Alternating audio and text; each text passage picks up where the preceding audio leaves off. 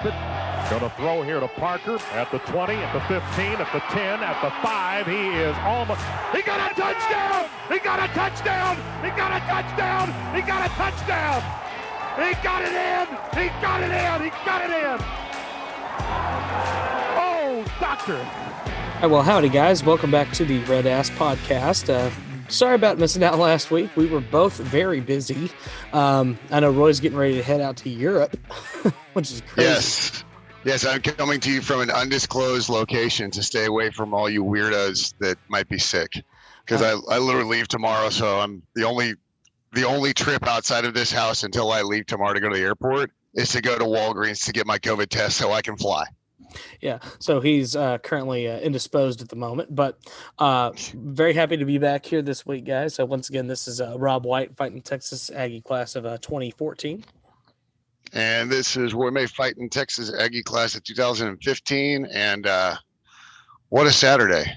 Yeah, you know, and not just our game. It was just a great college football Saturday. It's one of those days that makes you just love the sport. You know, I made this remark earlier. I think that, you know, the Bonfire game, I don't even look at as a football game because obviously that's the greatest football game ever played at Kyle. You can't change my mind on that otherwise, but it was more than a football game, you know. But just pure football, that might have been the greatest game ever at Kyle Field. And I'm not sure that it was the greatest game on Saturday. No. Well, and the thing is, but you talk to the folks at the upper level, they'll say it was. But the crazy part was, I mean, you look at some of the games that took place that day. You had a really good Iowa-Penn State game, which went down to the wire. You had the Red River Shootout. Yeah, you had a really good comeback from Oklahoma in the Red River Shootout. And then, of course, you had just an absolute slobber knocker between Arkansas and Ole Miss, which was defense optional. Hey, yeah, right. Well, even except for on the last play, except for on the 2-point conversion. Well, I mean, and you even looked around some of the games because I was just trying to find something to watch, and you know, the Georgia Auburn game was about as close as I thought it would be. I saw some pundits say like 30-20. I was like, dude, Auburn's not scoring 20 points on the Georgia defense. No. But like even what was it, SMU Navy? Like that was tied up till the end. Like SMU is ranked. They like it or not, they're ranked in the top 25, and Navy is a Navy, and they're not even a good Navy this year. So there were a lot of incredibly entertaining football games on Saturday. So it was easy to flip around, and you didn't have to do a whole lot of flipping to find a good football game. Michigan, Nebraska, another good one. Another good game, for sure. So yeah, Saturday was a treat. You know, Saturday was definitely a treat, and I mean, there's really nothing much we can do as far as, you know, really analyzing much deeper on most of those games because most of them spoke for themselves. Great football games. You know, you were a little. Well, I don't think anybody wants to hear us break down Michigan, Nebraska. So absolutely not. And you know, we could go into details on Red River Shootout, but I mean, let's face it, that was the Spencer Rattler show till it wasn't. And that was a wonderful start to the day. I wonder where Rattler's going to play next year. Yeah, because that kid Caleb Williams, was making throws that reminded me of Johnny, off balance, jumping in the air to throw the ball. Like that kid is something special. So he's going to be fun to follow once Rattler either actually accepts riding the Pine or decides to go ahead and transfer. It's the Caleb. If I'm dry fit up there in up in Norman, it's the Caleb Williams show going forward. But no, what a wonderful beginning though to the day, because. What was the thought for all the Aggies going into Saturday? Like, oh man, Texas is probably going to blow the doors off of OU, and then we're going to be on national television and get demolished by Bama. It's going to be like the worst Saturday ever. And like all you had to do was turn that frown upside down. Yeah. Like OU walks it off on just what was an extension of terrible defense by both teams, really the entire game. Yeah. It started on the first play, the swing pass out to Worthy, and OU they couldn't tackle the ground. And although that's where most of them ended up, and then to walk off, just a little draw, trying to burn clock to have just a walk off field goal, and they just decide not to play defense. And great start to the game. The middle group of games was okay. You know, that was that Georgia Auburn slot. But then you got to our game, and I made a couple of decisions. I stepped outside of my norm, right outside of my happy place for Aggie games, which sometimes isn't very happy, I might add. But I was like, you know what? I'm not going to wear A&M gear. I'm not going to get too high and I'm not going to get too low. I'm just going to watch this game. And so I put on a Mike Evans Celebrity Golf Tournament shirt. So, indirectly A&M. And I put on some West Ham shorts, which, claret, maroon, same thing. And I settled in. I did get my 12-man towel, but, that's not optional. And I settled in, and it was me and Megan and our friend Jonna, and we were just watching the game, and it started off well, and it just it never got to a point where it felt bleak, or even when Alabama went up, you didn't have that sense of impending doom on Saturday. But I never got too excited. After the game, Jonna was like, "This is the weirdest. I've never seen you like this watching an A&M football game." And I was totally chill the entire game. And then after the game, I completely freaked out, and the fact I didn't get noise complaints is great. Well, it's what we like to call house money, right? I mean, this was a game that after the last 2 weeks of football, and we didn't really get a chance to discuss the Mississippi State game, but it was safe to say that was not very good. It was not a good game for us, and it was very difficult. However, this is what we talk about as far as that whole adversity thing coming back and stepping up the level. The biggest issue on this team has been the O-line, right? And yet they played up a level. And really what this game was, at least for me personally, this game was house money. Nobody expected us to win this game. It was, how many different little records that Alabama had set got broken by this game? Well, you look at all those records and you realize what Alabama's really been doing. And it's just, we all know it, but to see the numbers on paper it's something else. But if you really look at it, we get to talk about it. I'm not going to talk about the Mississippi State game, but even though we won the Colorado game, ever since, I guess you could say since Haynes King went out, although like his first drive in Colorado, it's not like he marched down the field and put 7 on the board. It was kind of been a downward trajectory as a program since the end of the Kent State game. I mean, New Mexico was a nice bright spot, but nobody cared. Nobody cared. And to be honest, we talked about the New Mexico game. It wasn't 4 quarters of execution. It was just beating up on a smaller opponent. That's all it was. And so after the Arkansas loss, the first time in a decade losing to those guys, and then just the follow-up with Mississippi State at home too, and I think that made it even more disappointing. It's not a burn it down and start over, but you're like, man, where do we go from here?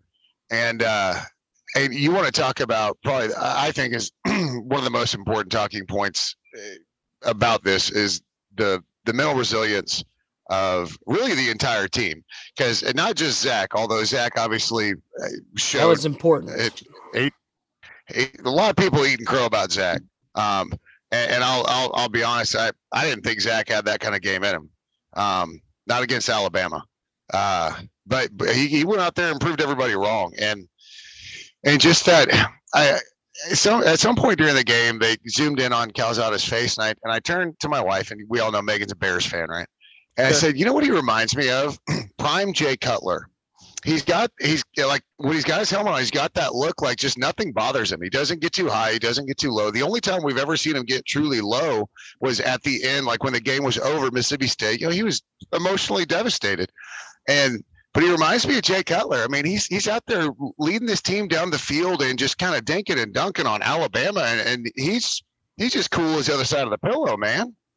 His face, just no emotion in his face. No, he did a great job. And frankly, just to your point, what we were talking about with mental resiliency, being able to come back against, a top level Alabama game, and really outside of one real mistake, you played a pretty flawless game. And really that was his first incompletion, was that interception. I mean, he threw the ball well and his receivers were getting open. And everything else just kind of fell in line. Well, I mean, he gets it in his stat line, but I think there was a miscommunication there on that pick, just flat out. It reminded me of the day after I watched the Cowboys game. If Prescott, you're expecting a receiver to go one way and he goes the other. I mean, what do you do at that point? Because you've got to let the ball fly, and if the receiver's not making the right read, you can't wait for him to settle into an open spot before you throw the ball, because then it's too late. That's quarterback 101. You throw it to where he's going, not where he is. Right. And so you really had 2 mistakes, that and then the blocked punt, right? But that's not on him, is it? No, I'm just saying as a team, I thought those were the only two mistakes that you can really even look at and say, yeah those were kind of big moments in the game, because obviously turnovers are massive. But then again, resilience, they block a punt and it's back-to-back special teams. What that was going to be my point is it seems like every time there was a mistake, every time there was a goof on one side or the other, it was followed up with a response. You had the kick return touchdown. After the turnover, we don't give up a touchdown. We do everything that we were supposed to do to lock down that game. And frankly, from a defensive standpoint, one thing I really enjoyed from this game was the lack of allowing touchdowns on red zone visits. How many times did we force them into field goals? Yeah, red zone defense was fantastic. You talk about answering, when we needed a 3 and out. I think one of the absolutely most glaring, like put the neon pointy sign at it is the sack line. Yeah. We have, if you were going to say one team was going to get sacked 4 times, the other was going to be 0, which team would you have put in that statistical? You'd have flipped it, right? Absolutely. Knowing how our offensive line is played, you'd have been like, we're going to get sacked 4 times. Yeah. You would have thought that coming in, but the things we've talked about when it has come to Alabama, preseason, we said you had to win all 3 phases of the game and you had to win the turnover battle, right? And frankly, we were even. If we're being honest, we were even on the special teams because we both scored all of our points that were possible on special teams, and we had 2 special touchdowns from the special teams. So that was a even push, but we didn't allow that to get past us. Offensively, we had a great scheme. I'll take a push. I'll take a push. I'll take a push in that situation. Yeah. Offensively, we kept them off balance with a solid, steady running attack, and then would burn them over the top of the pass. And defensively, we kept them off balance for most of the game and made the key stops when needed. And then we won the turnover battle. Yeah, well, winning the turnover battle is always huge. And I think, special teams being a push, if you're looking for a tiebreaker, then maybe you look at the sacks. Sure. And it's not that we got 4 sacks, because if we got 4 and they got 6, then us getting 4 sacks wouldn't have been nearly as helpful. But you go back to that offensive line play, and it's like we've been trying to figure out the right combo, right? We couldn't get the order right, and injuries aren't helping that. And they put a group out there, and you want to talk about doing a job. And this may not be the greatest Alabama defense of the past 10 years, but it ain't like they're bad. No, they're not bad at all. And we can go back and look at that Florida game, and we've seen Alabama is not invulnerable this year, and that's okay. They're still, I would say, a top 5 team in the country, easy. It's hard to argue that because of the players they have on that team. And it's interesting to listen to the talking heads, right? Because that's what we get to deal with every week. This week has been the whole idea was, is this discrediting? Are we discrediting A&M and saying that Alabama just played poorly, or did A&M offset Alabama with good coaching and just exploited and did their job? I'd like to think it was number 2. Yeah, I think it was just a whole lot of factors. One, I thought we absolutely didn't get out coached in any phase, which is honestly it's different than the last 2 games, because in the last 2 games we've been out coached on one side of the ball or the other, and that didn't happen in Alabama game. We didn't get out coached. Nope. But when you talk about the superior talent and depth that Alabama has as a roster relative to us, and we're not, again, we talk about every year we've been trying to tighten that gap a little bit. That's where if you get if you get a push on special teams against Alabama, you love it, because Alabama has 4 and 5 stars on special teams. Exactly. So one of the biggest keys, honestly, well, not maybe not biggest, but obviously it was huge, was that the early targeting. That's the kid that calls their coverages for them.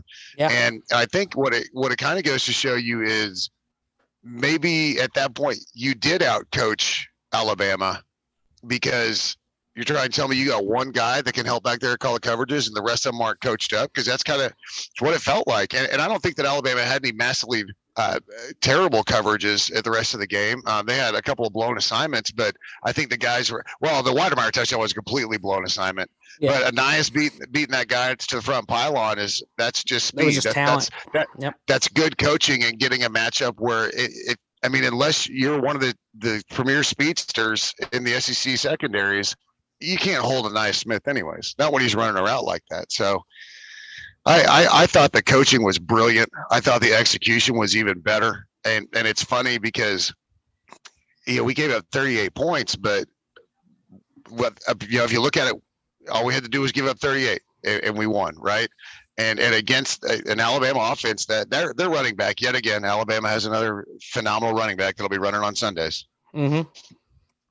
And they loved it. I mean, case in point, I look at this game, and it's like, yeah, sure, we gave up 38 points to Alabama. In almost any other situation, people would look at that and say, well, nail in the coffin. But we scored 41. And Alabama doesn't give up 40. And Alabama does not give up 41 points very often, do they? No, absolutely. And really, if you want to look at defense, you take 7 points off of both sides, right? Since we both had a special teams touchdown. So you held Alabama's offense to 31 points, and they held us to 34. First of all, scoring 34 points on Alabama is a fantastic offensive day. I think going into it and looking back at the Alabama-Florida game, what was weird about it is I thought Alabama got up early on Florida and then just kind of coasted. That's why I thought Florida was able to keep it close. But I think that the biggest part of our success, especially as it comes down to holding them when we had to hold them on defense, was just the defensive line pressure. Being able, you had 4 sacks and a handful of quarterback hurries, right? So even when you're not getting to him, you're disrupting him. And I didn't think that Bryce Young was the best quarterback in the nation. And I don't think there was any reason to think that beforehand. He was really good, but he was getting anointed after, his first pass of the first game. He goes 95 yards and everybody freaks out, right? Sure. Well, he's a good quarterback. He's well above average, and he could end up being elite. But right now, he's a really good quarterback that still gets flustered. And he's furthermore, as an Alabama, he's waka. But he not only is he young, but he plays for Alabama, so he's not used to being pressured. Being hurried and being pressured isn't part of the game in Alabama. No. So I thought it was brilliant. I thought Elko did a phenomenal job. I thought he had a good scheme. And they had a great scheme. And not just Elko, you had to give props to all the position coaches. Terry Price, the guys over in the secondary, linebackers, all interior, exterior linemen, everything on defense. It came together and they played as a unit. And we saw, it's weird. We gave up 31 points on defense, and you feel great about where the defense is at. Well, I mean, like I said, and it's, you're playing against Alabama. You gave up the points you gave up, but overall you played a solid game plan and you kept them off balance, and frankly frustrated them. And frustrated Nick Saban and frustrated that whole team. And it was more than enough to get us the win, which is obviously the most important part. So let's go kind of into our sustain and improves, if that's something that you want to jump in on. Well, I want to do one thing before I forget it. And this is a point you brought up weeks ago, and it might have even been before the season. I don't remember. But remember how you alluded to the Florida game last year? Yeah. Where we were winning, but the team nothing looked good. We didn't look perfectly gelled. And that drive in the Florida game, and really the Florida game, obviously the outcome too. But there was a point in that game where we lined up and we were just like, we're going to run it, and if you can't stop it, I don't care. Yeah. And we did that, and you saw that team change. I think you can look back and the same score, same kicker. It's Jimbo's birthday. All of that's so creepy. All the tradition. But you can look at that drive where we went down, right? And you got to come back and you have to answer, because there's a lot of people thinking, we gave it a good run, right? But and not just once, but twice. We go down the field, we answer, we go down the field and win. And you wonder if that, combined with how well the offensive line played, which is a massive key to our success. You wonder if those two things aren't the turning point for this season. Very well could be. Unlike last season, now we had losses, but but weird things. The college football landscape is pretty crazy this year. So, I mean, you remember 2007? 7. Right? Yeah, 2007. You remember that season, right? Which one's 7? Us or just in general college football? I'm saying 2007, the college football season, the year that had like endless amounts of undefeateds get knocked off and ranked teams. Namely, if you were ranked number 2, you were royally screwed every week because you lost. Yeah, that was. Well, like 2/3 of the team lost on like week 3 or week 5, wasn't it? Like if it was one weekend, it was just brutal chaos. You had, I want to say it was week 4 or 5, but you had eight ranked teams get upset that week. So it's just, this kind of has a similar feel to it. I mean, weirdly enough, whether we like it or not, the SEC West in particular is wide open. I mean, you've got a bunch of teams that are sitting at 4-2 overall. Granted, yeah, we're still at 1-2 in conference play, but the door's been opened. We just got to go out there and do what we do. I'm not going to make some kind of pitch backdoor that somehow we're going to backdoor our way into the playoffs as a 2-loss team. But what I will say is you saw what this team is capable of doing, and they have a chance to at least run the table and get themselves back to another game on New Year's Eve or New Year's Day. Well, as crazy as it's been, of all the goals that we have, what's one we haven't even come close to yet? And that's win the SEC. Well, you can't win the SEC if you're not in Atlanta, right? Sure. So if enough crazy things happen in the West, we could find ourselves in Atlanta. We need some help. And first and foremost, from ourselves. Yeah. But if Alabama drops another, then we've got the tiebreaker on them. We just got to win out. But I mean, yeah, we've just got to win out. Ho hum, so easy, right? Well, I mean, but there won't be another team on the schedule as hard as Saturday. There won't. No, Saturday was the toughest game on the schedule, and we pulled it off. So, please keep in mind, folks. Roya is over here dying. We're gonna let him breathe for a second. Yeah, sorry about that. So, okay, so let's get into sustains and improves. You can go ahead and start wherever you want to start. So I wouldn't mind. I'll go ahead and do improve, sustain, then sustain, improve. We'll do kind of like we did last time. So I would say probably the one improve for me was just kind of shoring up down the stretch. Is offensively we went a little cold there, especially the early part of the fourth quarter. Now, granted, we pulled it off in the end, but it never really should have been that close. We were up by 2 scores for the majority of the middle portion of this game. I'd like to see us maintain that and maintain some momentum offensively so we don't get into tight situations like that. Yeah, you let him back in it, but I think it might have been String. He put the yardages by quarter, and you saw us hit that stall in the third quarter. Yep. And so basically what Alabama did was they made adjustments, but then you look at our yards in the fourth quarter and you see that we readjusted. So while you hate those cold, kind of those cold sets where what did we have, like 7 incomplete passes in a row at one point? It's bad. Yeah, but not great. But we made the adjustments, and so I'll just kind of counteract that with an improve or with a sustain, and that's that in-game adjustment. We're not waiting till halftime and whatever adjustment we make at halftime, we ride or die till the end of regulation. That was a very fluid offensive plan in the second half, and I tip my cap to Daryl Dickey for that. Because, like you said, I mean, we just went cold, and we're up by 2 touchdowns. You let him not only just let him back in the game, but I mean, you get into a dogfight with him. And so I thought the adjustments on the back end of that stale period are also an improve or a sustain. Excuse me. Yeah. So my sustains, I'm going to throw 2 in there. First and foremost, offensive line. Whatever you did, keep doing that. Yeah. Yeah, right. I mean, that particular group, that particular scheme, it worked. They did the job. They kept Zach Calzada up and vertical for pretty much the majority of the game. Never got sacked once. And secondly, and this is just a general thing, spirit of the 12th man. That crowd was nuts. Insane. Maintain that. Because guess what? So many people this week were giving us crap about, because apparently the internet finally discovered Midnight Yell. So we were getting how weird is that just out of the blue, right? Right. So it's like, we're getting crap left and right about A&M and the cult and all this other fun stuff that people love to throw at us. And yet you prove the haters wrong. You went out there and had a great game. You showed up in force after losing 2 straight weeks, because guess what? We're built different.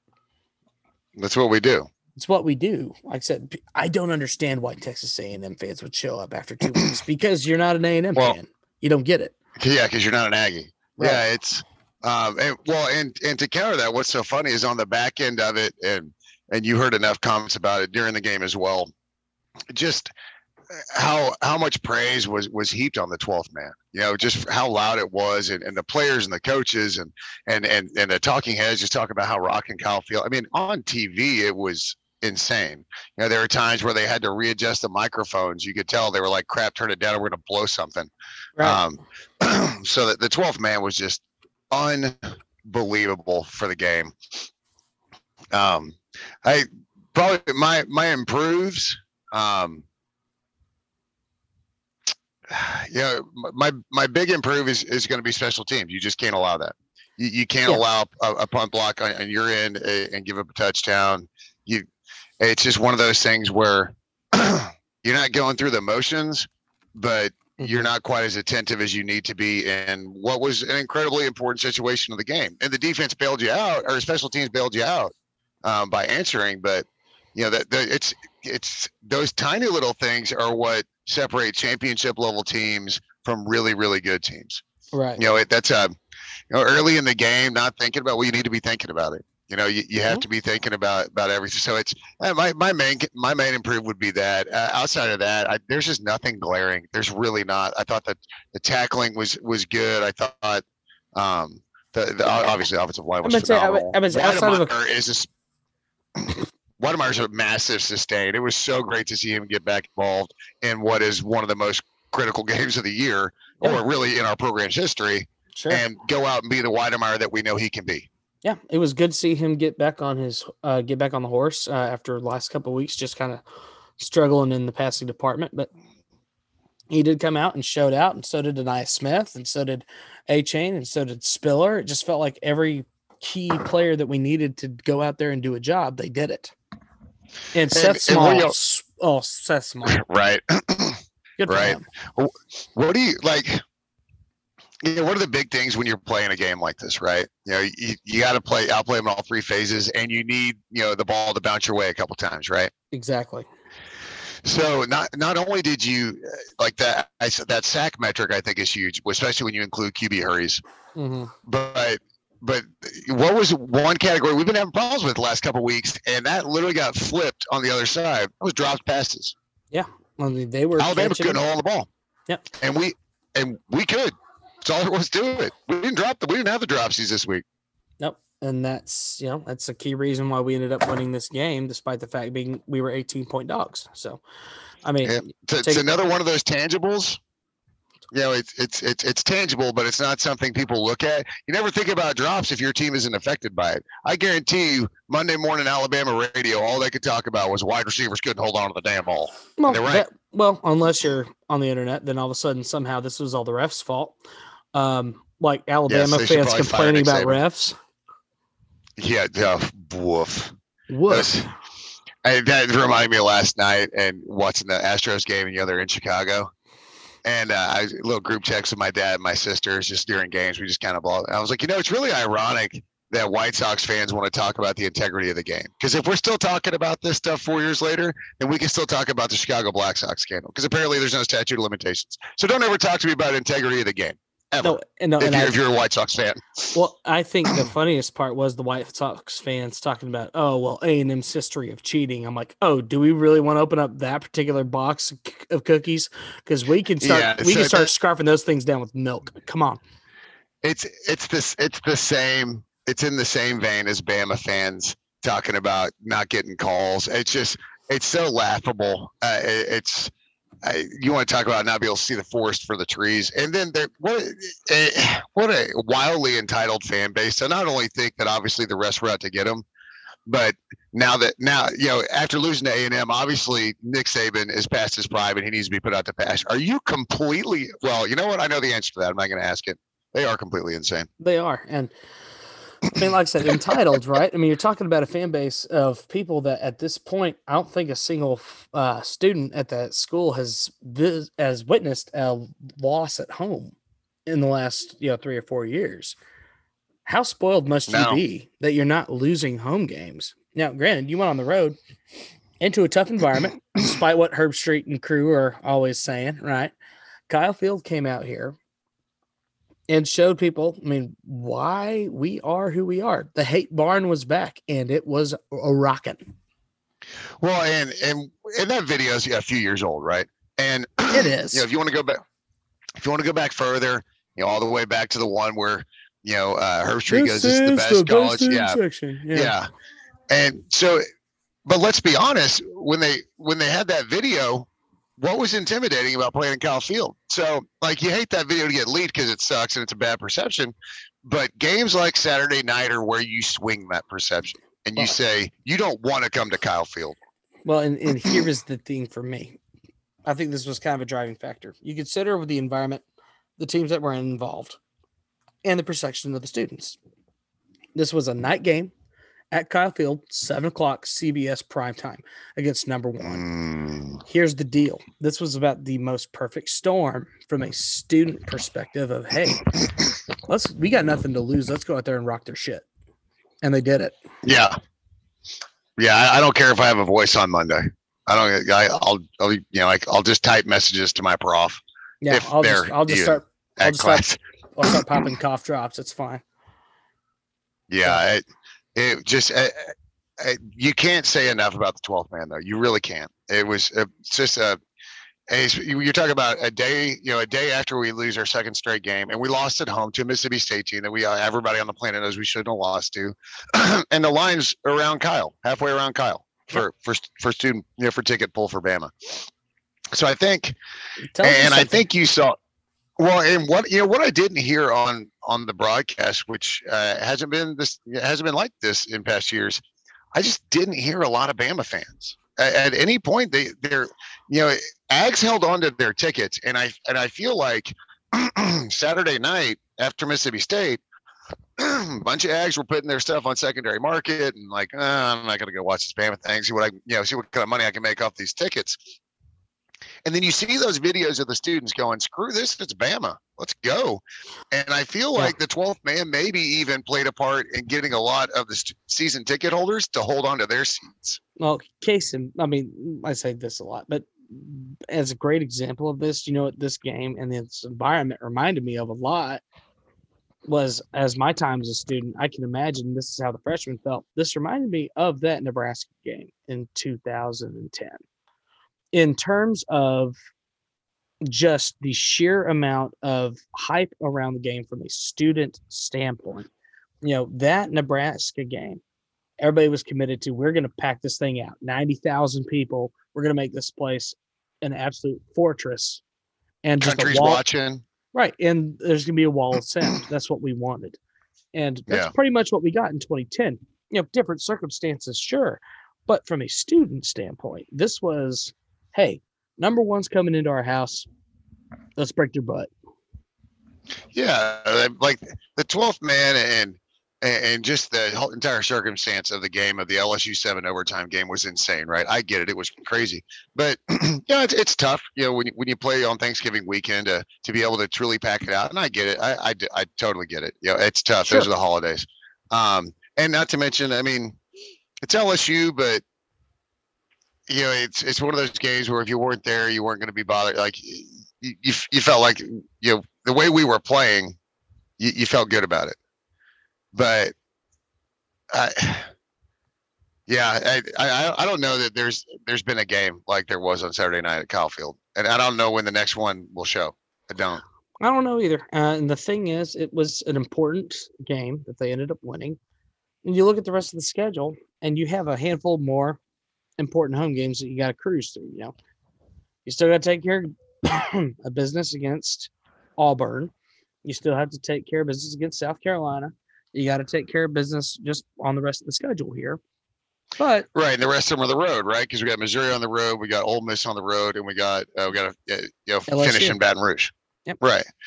You want to talk about a game that should be like blowing the roof off? Auburn. Yeah, it really should be. I mean, it should be another version of what this game was. I mean, it's probably going to be another night game at Kyle Field. Yep. We got to go out there and show out because guess what? Auburn, that's Bo just Nix as is important. still there. Yep. And this game is just as important. It is. For the rest of the year. You look at the schedule kind of as it unfolds now, and you hate to say like you're not concerned with Missouri, but I mean, Missouri's they're not very good. They're not very good, so, and you've got to go show them that they're not very good. Right. I mean, you've got to go out there, and you can't have the Alabama hangover. You can't walk in with your chest out saying, "Well, we beat Bama, and you're just Missouri." So, but I feel like Jimbo's pretty good at keeping them grounded.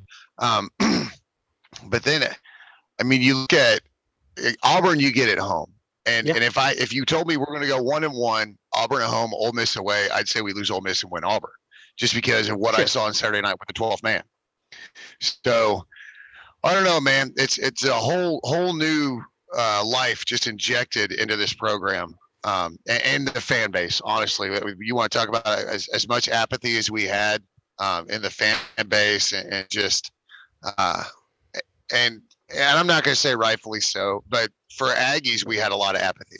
You know, if maybe that's a nice way for us, relatively speaking, we were like, "Ooh, this is kind of brutal," but for them to go out and do what they did and boy, you want to talk about I'll give you one more sustain. Mm-hmm. Beating Alabama at home with 1 million people in the stands and 30 some odd recruits there. Mm-hmm. Like you won twice on Saturday night because you beat Bama and you beat Bama in front of some of the most important recruits you have the entire cycle. So right. You put those two together and you've got some of the people that made the double, right? They were at the Red River Shootout and they drove down, went to you want to talk about putting a stamp on a weekend, especially in the recruiting side of it. And you just, there's so many superlatives you can continue to use about Saturday night and you wouldn't be wrong no matter how many of them you used. No. I think the funniest thing was the people that were saying this year is going to put into perspective. This weekend was going to put into perspective the state of college football in Texas and who's going to be the powers. Right. And I'm like, you're not wrong. Because you were correct. I just that didn't go the way you wanted it to. Yeah. Didn't go the way you wanted it to, did it? Well, and don't get me wrong. I mean, there were almost 80 points put up in our game. But it was just different football in Kyle Field than it was in the Cotton Bowl. It was. And you can say what you want. Like, I don't know why you keep talking about Texas. You know why? Because they're a recruiting rival. And by the way, they're going to be our conference mate soon. All right. I'm about to say, yeah. So them and Oklahoma, they put on a wildly entertaining show. I mean, that was like Arena League football, like entertainment. All of the offense, sort of the defense. It was like Arena League in the Cotton Bowl. But you came down, and even though it was 41-38, we played football. We were putting our hands in the dirt and getting after it. And I think if you just the dichotomy of those two games, even though they're both wildly entertaining, right? Yeah. That Red River Shootout, that may be the best game in the history of that rivalry. I'm not kidding. It was just so completely insane. It was. But the difference in watching those two games and what looked more like big boy football, I thought was obvious to anybody.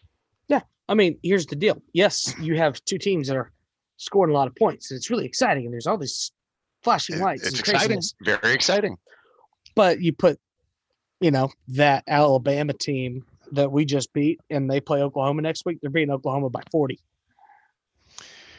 Maybe not 40, but maybe 20. I don't know. 28. I don't know. They beat them by 3 scores. I would say 20. You say flashing lights, and it's funny. I don't know why this popped in my head. It's like when you go to Vegas. The excitement and the thrill. The flashing lights and all the slot machines dinging and everybody cheering around the tables and craps and everything's crazy, and it's a ton of fun, right? It's a ton of fun. But if you really want to be in Vegas and you want to make money and you want to be serious about this, what do? You go where it's quiet. You go to the poker room, you belly up with a bunch of badasses. That's right. And you go play. You really go play to win money in Vegas. So while that Red River Shootout, it was all of the slot machines. It was the dancing girls, the Blue Man Group. It was everything that's exciting. The serious gamblers. They don't sit down and play slots, baby. Man. Yep. They go belly up at a table where there's not a lot of music. It's far enough away from the slots, so you don't have to yell to talk. You can think because you're there to do a job. And that was the difference between watching that, pinball game in the Cotton Bowl and just belly up, look you in the eyes, and I'm going to take your money. And that's what we did. At the end of the day, we had the better hand. We played well, even if we didn't have the better hand, we played it right, and we played the game better than Alabama did. And we walked away with a bracelet and the briefcase full of cash. While OU and OU really only, but during the game, OU and Texas fans got to take all the pictures and get all the free drinks and do all use all their fun vouchers. We were there for a reason. Yeah, you're right. And I thought, I don't know why that pops in my head, but it just seems like the perfect analogy between the two games. No, it's a great analogy. And like I said, we did go out there. We worked hard, got a big win. And let's face it, the whole world is now looking at A&M in a different light on that front, saying, these boys are here. They're ready to play. Yeah, they struggled last couple of weeks, but guess what? They're not going anywhere. Maybe they found the team that we all thought they could be. Yeah. So maybe they put it together. Yep. So let me hop in on this next week. Obviously Missouri, we know what we got to do. Just maintain momentum, go out there and beat their butt. Yes. I mean, it's 11 o'clock in the morning. Hey, you know what? But you're in Columbia, Missouri. Just get it out of the way. I mean, that stadium is basically a high school. There are kids on our roster that have played in bigger high school stadiums than Missouri has for a football stadium. Yep. So go up there. It's a business trip. Get it out of the way and get home and party on Northgate. Straight up. Just be done with it. Yep. Just take care of business. And talk about playing 4 quarters. I thought we played all 4 quarters on offense and defense, even though the offense went cold when we couldn't move the ball. Zach wasn't getting buried in the grass or anything. We weren't executing, and Bama had adjusted. So go up there and play those 4 quarters again in Missouri, and it could get ugly. We might see Blake Most. Oh, here's the deal. We might see a similar situation to what South Carolina was last year, where we just kind of roll and roll and roll. And so that's what would be ideal. We just got to go up there and execute and take care of business. That's all we got to do. No hangover. No hangover. Now this next week though, there were some interesting football games I kind of wanted to touch on. It's kind of an eyeball here. First and foremost, you've got Oklahoma State and Texas at 11 o'clock, Big Fox Saturday, right? And it's undefeated Oklahoma State going to Austin. You want to talk about the possibility of a bad hangover? You talk about Texas. Yeah. I mean, you looked like world beaters for 3 quarters and 99% of the fourth. I mean, you look like you could throw punches with Oklahoma, just back and forth. But you got to be leery of that game if you're Texas. But honestly, I think Texas beats Oklahoma State because, again, being undefeated and who Oklahoma State have played doesn't really give you all the confidence in the world to go into Austin to play a team that just put up over 500 yards of offense, while not a Heisman candidate, has one of the better backs in the country. Bijan Robinson is legit. Oh, he's very good. I won't deny that at all. I don't know why they stopped giving him the ball. That seems like a weird idea. But we've talked about it time and time again. Run the damn ball.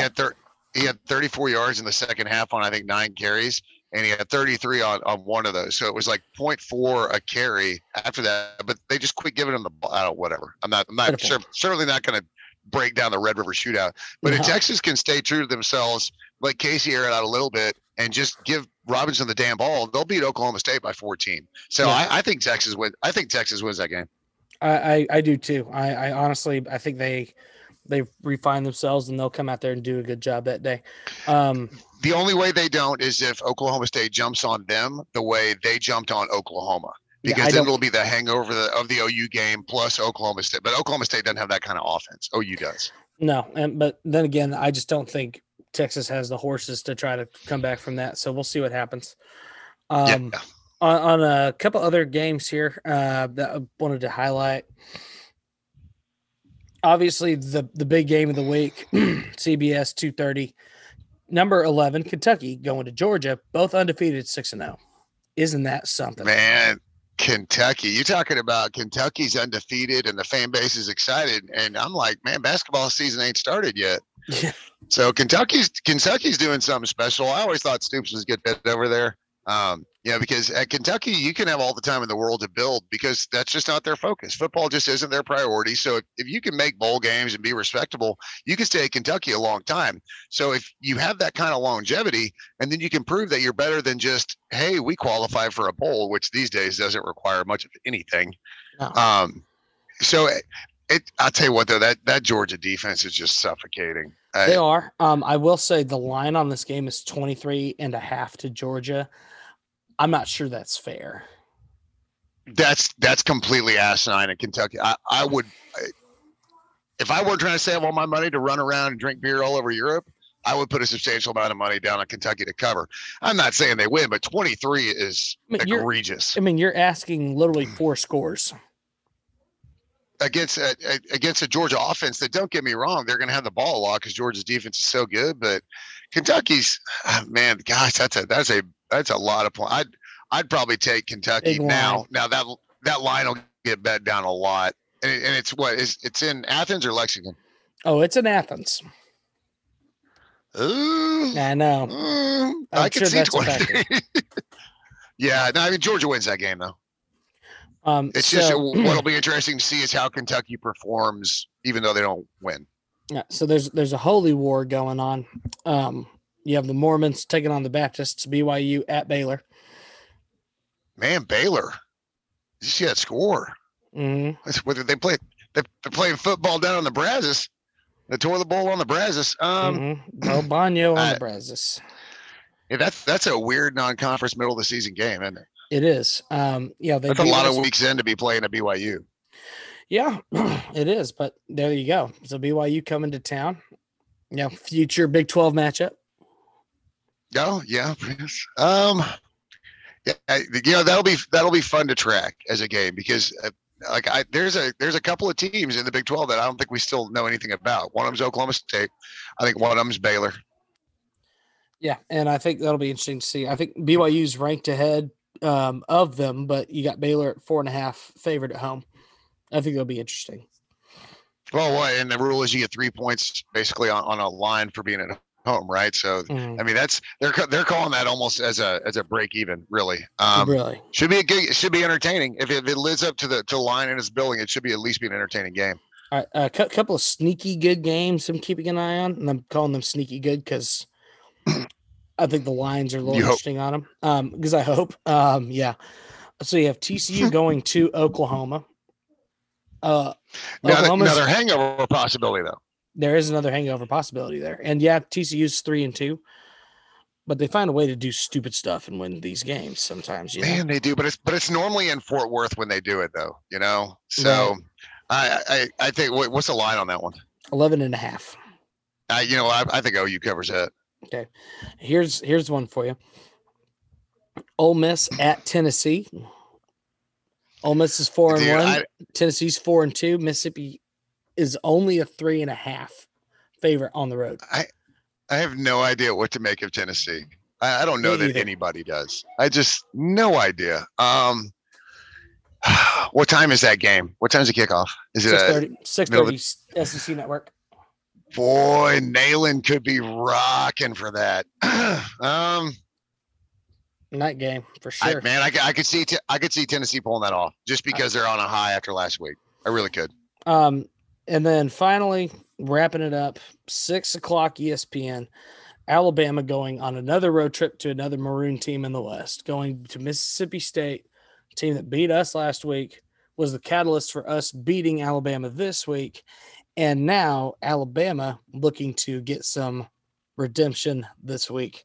The line 17.5. I put all my money on Alabama. Well, we've given Alabama motivation to win a game, I guess.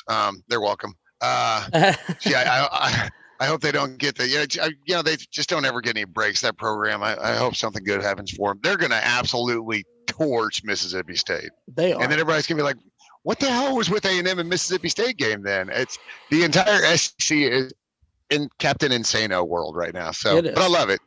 I love chaos. That's why we're here. So hey, well, one more game. Army's going to Madison to play Wisconsin. Triple option teams always give everybody. Although playing Big Ten teams a little different than playing OU, so it could get ugly. But I don't even know what the line is. But I don't know. But hey, go Army beat Wisconsin. What a fun trip to be able to go up to Madison, and that's really kind of the heartland of the country, and that's such a cool environment out there. That's definitely I still want to go to at some point. I want that to be an A&M cross division at some point, but apparently athletic directors have. I mean, apparently Ross has reached out to all these people, and they're just sitting there like, "Sorry, you don't want to." I always want to do a home and home with Michigan, but like the more I think about it, if I had to rank like doing home and homes with the Big Ten, I think Wisconsin would probably be first. Yeah, Wisconsin's number one for me. The Penn State would be number two. See, Michigan's still number two for me, but like I still have a sour taste in my mouth about Penn State University, so I don't want to go up there. Yeah, honestly, that's whether that's fair or not. Ohio State would be good as well, obviously. Oh well, yeah, as long as we catch them on a down year, because I hate the Buckeyes. So if we could beat them 70-0 2 years in a row, I'd be all about it. The problem is we schedule Ohio State. We're going to play in freaking Jerry's World or freaking Indianapolis. It's stupid. I know there's a lot of problems in this country right now, but at some point we've got to push through a federal law about neutral site games.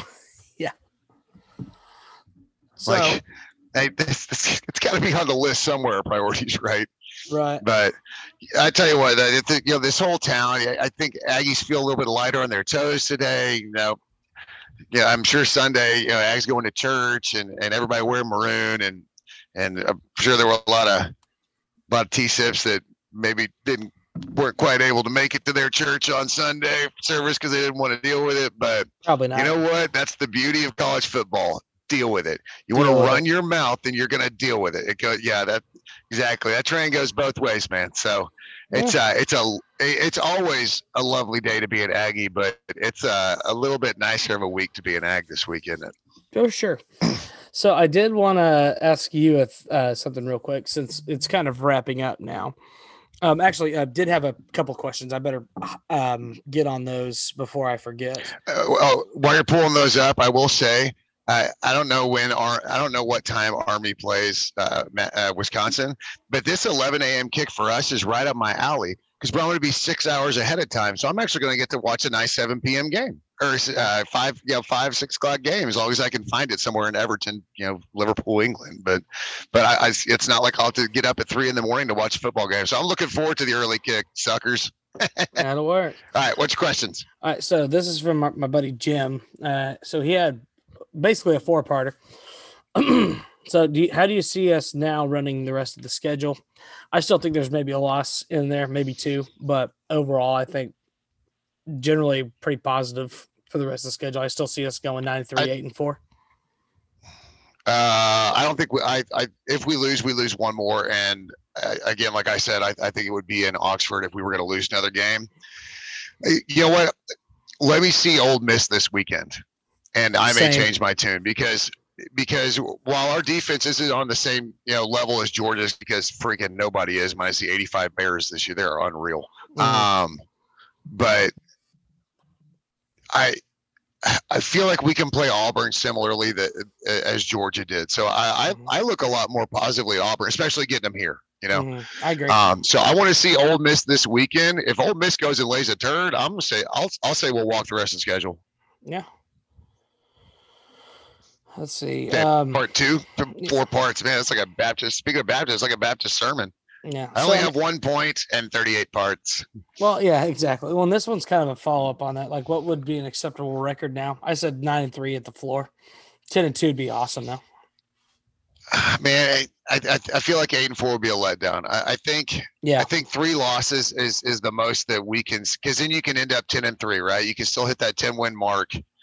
So I think regular season 9-3 is the only acceptable one as far as feeling like the program is still on the tracks. You know what I'm saying? Yeah. Or at least on the right track. Okay. I'd say. Here we go. Yeah, you go 9-3 with a Bama win. You're talking about playing like Tax Slayer, maybe Capital One Bowl, decently good game.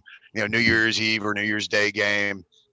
Win that. You get to 10 wins is where you need to be at the end of the season, including the bowl. Do you think this means, what does this mean for the Aggie football program going forward? I mean, I think it's just kind of similar to what we talked about earlier with the Florida game. It just kind of potentially is a season setter for the rest of the table. Just if we can take this momentum and move through the rest of the schedule, we can look back on a positive light with the season, despite the 2 losses. Yeah, this exactly. And just like we said, this is a shot in the arm, man. This last year, it was, that Florida game was, hey, we can do this. We can line up and run the ball at people. This was a program definer, not just season, because now it's, hey, we can do this. Not only beat the number 1 team in the nation, but we can beat Alabama. Yep. And Alabama's been our problem. We, only beat them once since we've been in the SEC, and that was because we had Johnny Flippin' Manziel. Mm-hmm. So I think this is, I think it's I don't want to be dramatic, but I think it's borderline program changer. It very well could be. We're pretty excited about it. So overall, can't complain. So, and the other one said he just, oh my gosh, I can't believe I'm still in shock. That was pretty much it. No real question there. Yeah, I think there's a lot of Ags that are still in shock even on a Monday morning. Yeah. So one thing I did want to talk about just real quick. So you and I are both big fans of Ted Lasso, right? Yes. Did you watch the season finale? Of course. Okay. Megan gets home from work on Friday. We crack a beer and flip it on. Okay. I'm going to wait for Johnny to come over. So I'm going to go ahead and put a timestamp in here. If you don't want spoilers for Ted Lasso, go ahead and go to this next number that I will give you. It'll be in the description. Holy crap. What a turnaround. Your boys are the villains now. How did this happen? No, Nate. Well, so I laughed about this after I was like, that's how I know it's completely fictional, because our owners would never sell to anybody. So, exactly. Rupert buying West Ham is about as fictional as it gets, because we've had an offer on the table, regardless of how serious it may be, for 4, 5, 6 months now. Our owners won't sell to anybody. So clearly this is fictional. When you've got a sitcom or a show or a drama or whatever, but you're trying to keep it within the real world enough to where, like, it's not just a football team, but it's like Premier League. You're actually trying to use the actual teams and everything. Somebody's got to be the villain, and it's wildly disappointing. They just chose it to, because personally, as a Hammer, I want them to fire him immediately. Nate, I want them to fire him immediately. But man, I thought it was just an absolutely genius wrap up of the season. No, I agree. I think a lot of talking points. Honestly, you got to see the transformation of Nate as it went along, and really, this show lacked a true villain throughout it. And how ironic that the villain was created through Ted's niceness and not continuing to follow up on this guy. And he just felt like he was getting pushed aside, and he eventually felt the need to lash out, and is now moving on into his own. And it's going to be a really interesting dynamic between them and Richmond next year, now that Richmond's back in the Premier League. Yeah. And to see him, because really, you go through the first 2 seasons, the villain was Ted Lasso trying to figure the sport out, right? Just the right. Villain of ignorance. And then it really hit that big mental health, stretch when Ted Lasso was really dealing with it. And I love the whole show. If you haven't watched Ted Lasso, you absolutely should. It's not like every episode you're watching, half of it's just watching a football match. They stay away from kind of end game type action for the most part. Sure. It's like the sport is kind of almost an afterthought. It's everything about the team and the sport, just not the actual games. It's the relationships with the coaching and whatnot.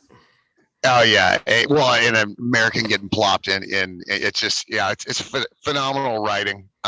Great show, but Yeah, I was a little disappointed, but it ended, and of course, everybody just looks at me like, "Oh my God, it's West Ham."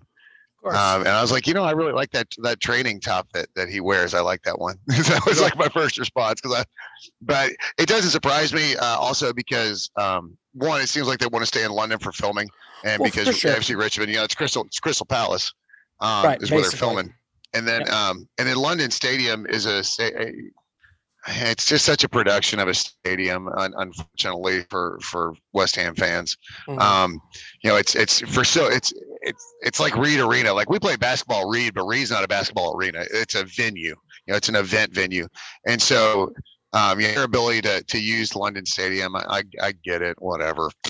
Well, and honestly, let's face it. I mean, it really works because it would have been unrealistic to see him go on to coach over at Chelsea or Arsenal or one of those, but a smaller club. But I mean, like West Ham being a quote unquote smaller club, it's still a premier club in England. Yeah, I don't know. It reminds me of remember in Goodfellas when Ray Liotta's like, Jimmy's the kind of guy that went to the movies and rooted for the bad guys. Mm-hmm. I gotta be honest, man. When Richmond plays West Ham, I don't care. I have to root for my fictional hammers. Just have to root for my real hammers. Yeah, it's going to be interesting to see how it all plays out. And I think it is interesting because you feel like West Ham has gotten a lot of publicity, good or bad, from media. I mean, that's pretty common. That's how you discovered them. As big of a show as Ted Lasso has become, this is one of those where, even any publicity is good publicity, right? Exactly. Because everybody knows the Big Six. If you know like a shred of anything about European football, you can probably almost name the Big Six. You probably name at least three of them, just because even if you don't even watch it, you do. So I love the exposure. I do. And so that leads into my trip. Yeah. So I gotta get packing, and you've got an appointment. I have to go take my COVID test pre-flight and pre-entry to Europe, but I'm going to fly to Paris and straight to Munich. I'm going to hang out in Munich with my buddy for a few days. We're going to go out to Dachau, which I'm really looking forward to that experience. And then I go up to London, and we're going to road trip up to Everton, and we're going to have we're going to have a proper piss up. We're going to go get slammed in Everton and wake up Sunday morning and go to the match, and I'll go back to London and do kind of some touristy fun stuff. And then Monday I head out to Bastogne. I'm going to spend an overnight in Bastogne. I'm just going to walk the wood a little bit. And then I start my 10-day tour. It's a 10-day kind of like tour package that the Society of the Honor Guard, the Tomb Guard Society put together. And so I'm about to go on the trip of a lifetime, man. And so if I can make the podcast work, we will. I don't want to use my data too much, just because when my wife went over there, her phone got hacked. Yeah. So if I can find Wi-Fi, we'll be doing the podcast. If not, Rob will be doing podcasts with some guests, and he'll keep it probably be more enjoyable than what I'm here, to be honest. We got a few different guys that have reached out and said they wouldn't mind hopping in and helping out. So, we've looked at Adam Drake, our buddy from the Chicken. Oh yeah, that's perfect. That's perfect. So what I will do is I will double check with him this next week. Obviously, we'll post everything about it on the page itself. But both of us have to start rolling out. So be sure to go follow Roy May 15 on Twitter, Rob the Slapper on Twitter, and of course us at the Red Ass Podcast. Guys, thank you so much for listening in. You got 2 weeks to audition to take my job. So contact Rob or contact the show. Share. Yeah, be sure to hit us up. Like and share the videos, and if I don't get to see y'all beforehand, beat the hell out of Missouri, beat the hell out of Ole Miss, and I will be back the weekend before Halloween. Yep, beat the hell out of everybody, rock and roll, gig 'em, all that fun stuff. Gig 'em, and come on, you Irons. Come on, you Irons. You'll never walk alone. Yeah.